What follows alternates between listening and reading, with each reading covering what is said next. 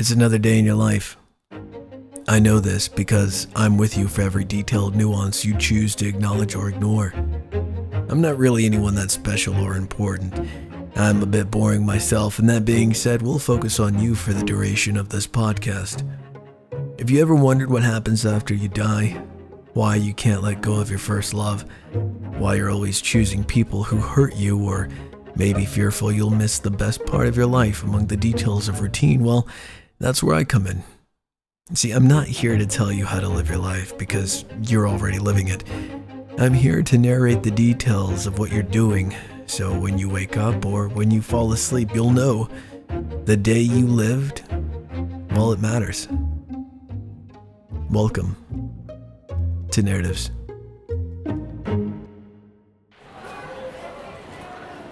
The grip of his hand doesn't unnerve you as much as you thought it would.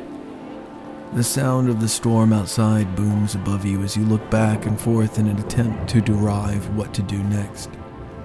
The small kiosk in the center of the dome-shaped hub of Terminal C is lit with a dull glow that washes over the attendant's tired face. The young man leans on the cash wrap, and the various trinkets dangle around him. The small emblems of I Heart New York and various sports memorabilia line the perimeter of the stand with a bundle of stuffed animals in the middle. The night outside flashes with a bolt of lightning on the edge of the airfield and crackles in the air. Just outside the glass walls, you see a field of 737s lined up along the runway that lead to the bizarre traffic jam on the tarmac. The wind splatters rain against the windows, and the hub rattles with thunder. The little boy looks up at you, tears welling in his eyes as thunder settles in the distance. You give him a nervous smile. Your brows pull inward and upward along your forehead. It's just thunder, that's all. The boy's eyes offer no semblance of understanding, and instead shift downward nervously. He squeezes your hand again as another cascading boom shakes the world. You feel the weight of your two laptops sag along your back as you adjust the strap with your free hand. The airport gate is bustling in a frenzied chaos, and the sound of arriving trams just to your right seems to inject a sense of urgency with every arrival. Your feet throb from the long line that afternoon, and the walk across 3 airport terminals to make it to your gate. And now, you feel the ache moving its way into your knees and up your lower back. You shift from foot to foot and walk towards the tram station. Here. Did you see them here? You motion with your eyes, then mime looking around in a failing game of charades. The boy offers nothing in return. Great, you say to yourself. You saw him crying a few feet from where the both of you are standing a little over an hour ago. You noticed he was alone, no older than the age of 5, and crying silently to himself.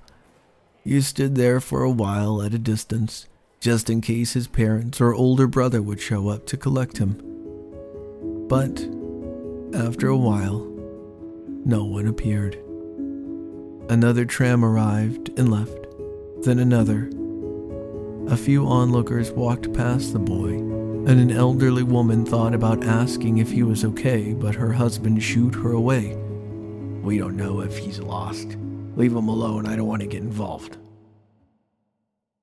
It was then you decided to move out of observation mode and get involved. You didn't mind standing watch over him to make sure no one snatched him away, but the situation had escalated when you realized he was truly lost. You walked up to him and politely said hello. He glanced up at you and was oddly comforted. You stooped down to one knee, and as you met eye to eye, he said something in Arabic. You know the sound of Arabic because Omar spoke Arabic all the time when you hung out in college together.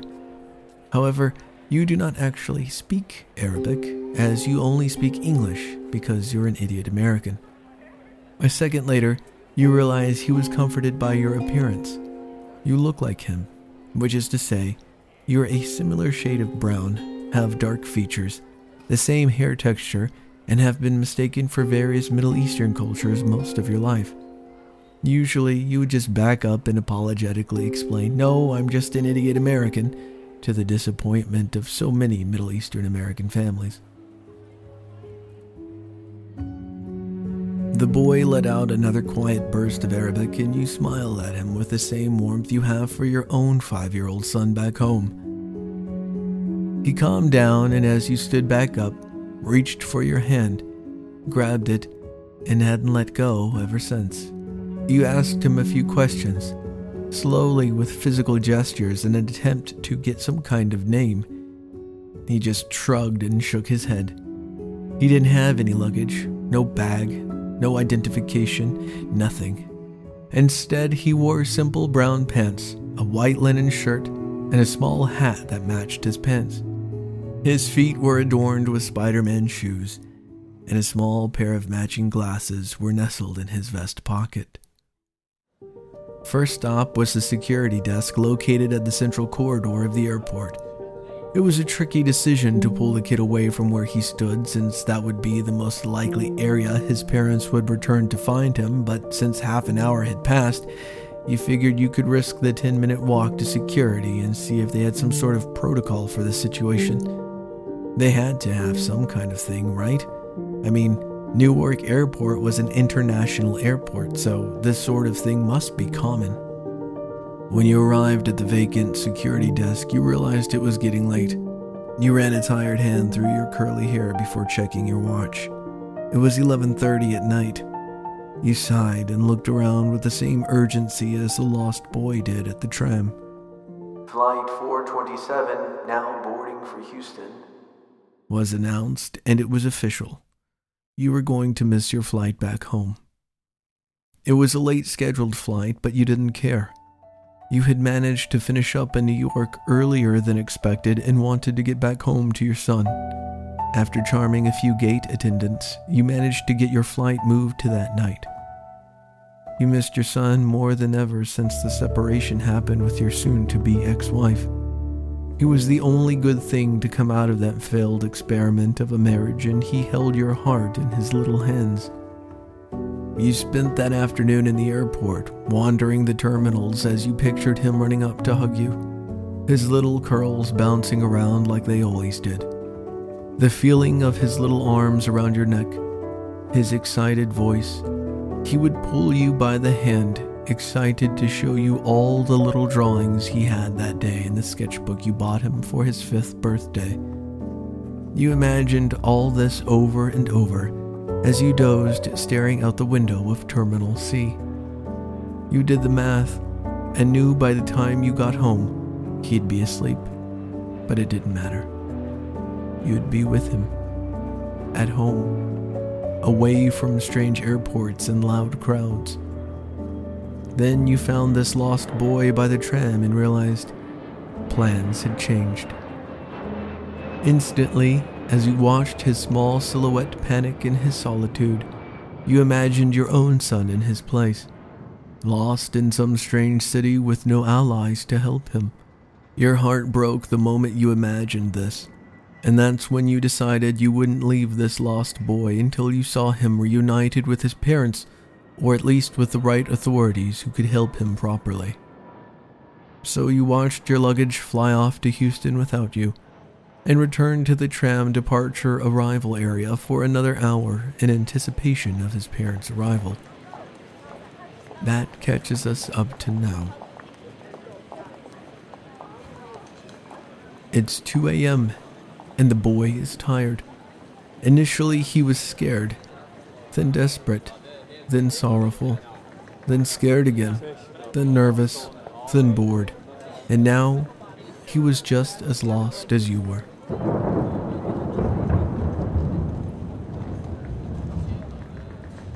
You walk to the small waiting area near the kiosk and plop down. You look at him, and he looks back with a near apologetic expression in his eyes. "It's okay." You manage a weary smile. "We'll figure this out." He turns away from you and begins to cry.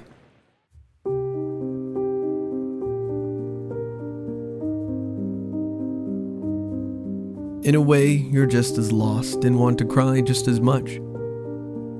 The last 4 years you've struggled to keep your marriage together for the sake of your son, and you couldn't do it anymore. The years of arguing with your soon-to-be ex-wife, the snide jabs she would throw at you, the way she feigned helplessness with life so you were left to pick up the slack, it all outweighed your nerve to tolerate her so your son could have his mother and father under the same roof. There was a huge fight 3 months ago about her second affair, and then it was over. In the midst of the shouting, she threatened to take your son away from you and vowed you'd never see him again if she had anything to do with it. You didn't know how much of that was true or not, or if it were even possible, but either way, it was your worst nightmare come to life. Then you had to fly across the country for work, and deep inside, feared you'd return home to an empty house and a missing son. You feel a tear run down your cheek, and you stifle a sob that seeps out of your exhaustion. You feel your heart breaking all over again, but for different reasons this time.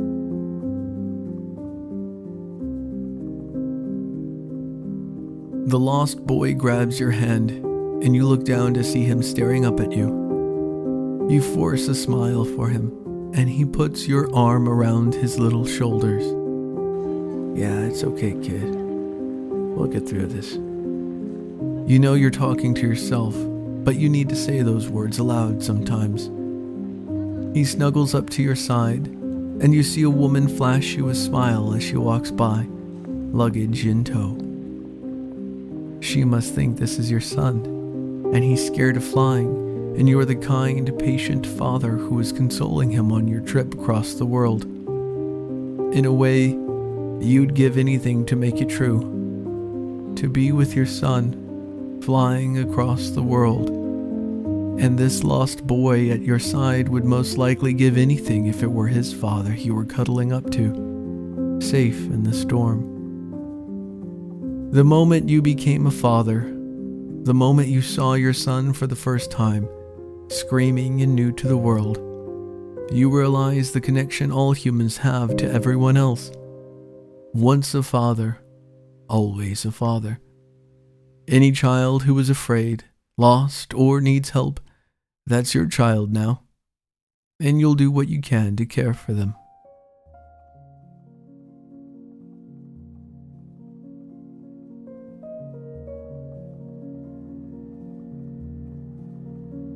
The future seems entirely unknown at this point, and as you look up from the mass of curls that snuggled up against your suit, you see a new kiosk attendant replace the one from earlier. His work badge has the word manager printed in blue letters. You look down at the boy who is awake but drifting in and out of his own thoughts. You squeeze him with your arm and stand up. He joins you on his feet and wonders what's happening. As you begin to walk to the kiosk, the manager eyes you for a second, looks at the boy, then returns to his phone uninterested. You walk around the cart looking at the various toys, trinkets, keychains, and shirts. The boy looks too, his dark brown eyes exploring the bizarre collections in front of him. His eyes fall on a small stuffed lion wearing an I Heart New York shirt. You smile and point at the stuffed lion. This one? Do you like it? The boy looks at you, then back at the lion, clearly wanting to nod. You take the lion and hand it to the boy with a smile. He takes it, confused at first, then hands it back to you apologetically. You shake your head. No, it's yours. I'll buy it. It's yours. You point at your wallet and nod. He takes the lion, and for the first time you see a flash of a possible smile on his face. You pick out a small black robot that folds in on itself for your son, and a Statue of Liberty figurine, god-awful looking, for the memories. You walk up to the cashier and hand him the selection. He rings it up and you point to the lion. That too, for the boy. He nods, uninterested, and totals your purchase. $34.88, he says.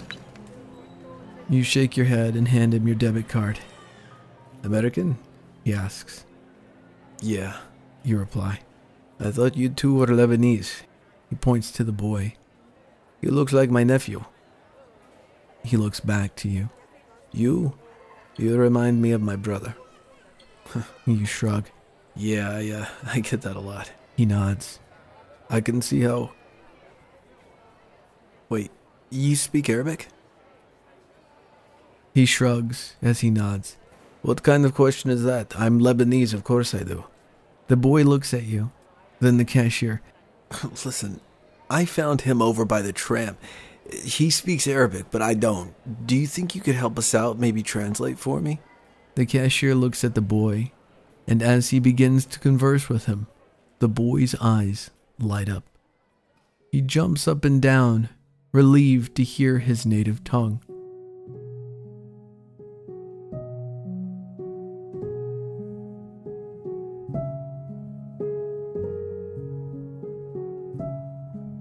The rest of the morning is a fatigued blur. The kiosk manager, Fadul, tells you the boy's name is Amir, and he is indeed from Lebanon. He shuts the kiosk down, and Fadul, Amir, and you walk back to airport security, where a sprightly young officer has just started his 5 a.m. shift. A short conversation ensues, and by 6:30 a.m., Amir's parents come rushing into the gate from the tram. They had never left the airport and had been looking for Amir the entire time. They had notified the head of security, who then, in a panic, called all of his men to help with the search, which left their post vacant. Eventually, they were able to get backup from NPD, who told security to get back to their posts. It was all of 7 hours before everything managed to sort its way out, but it did. Amir's parents wept more than you had ever seen a couple weep as they held their son in their arms. Amir cried too, and you did too, and Fadul pretended not to cry, but he totally was.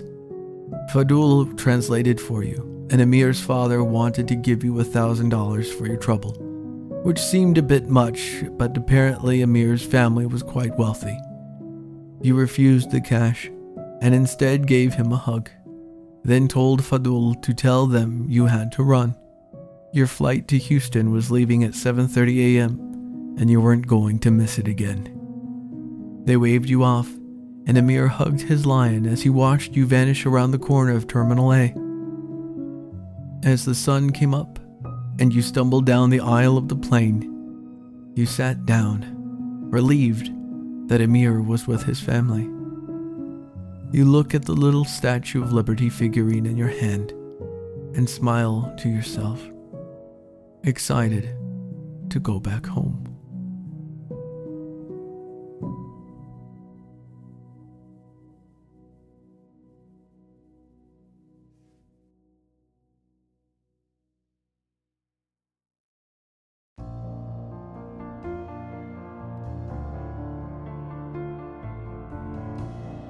Safe in the Storm was written and performed by Gabriel N. Elizondo. Music and effects provided by Epidemic Sound. For a complete list of featured songs in this episode and additional content, please visit www.gabrielnelizondo.com. Narratives with Gabriel N. Elizondo is a Crown and Coil production. If you liked what you heard, please leave a rating and review. It really does help. All written content and performances are exclusive properties of Crown and Coil Productions. And thank you for being part of our story.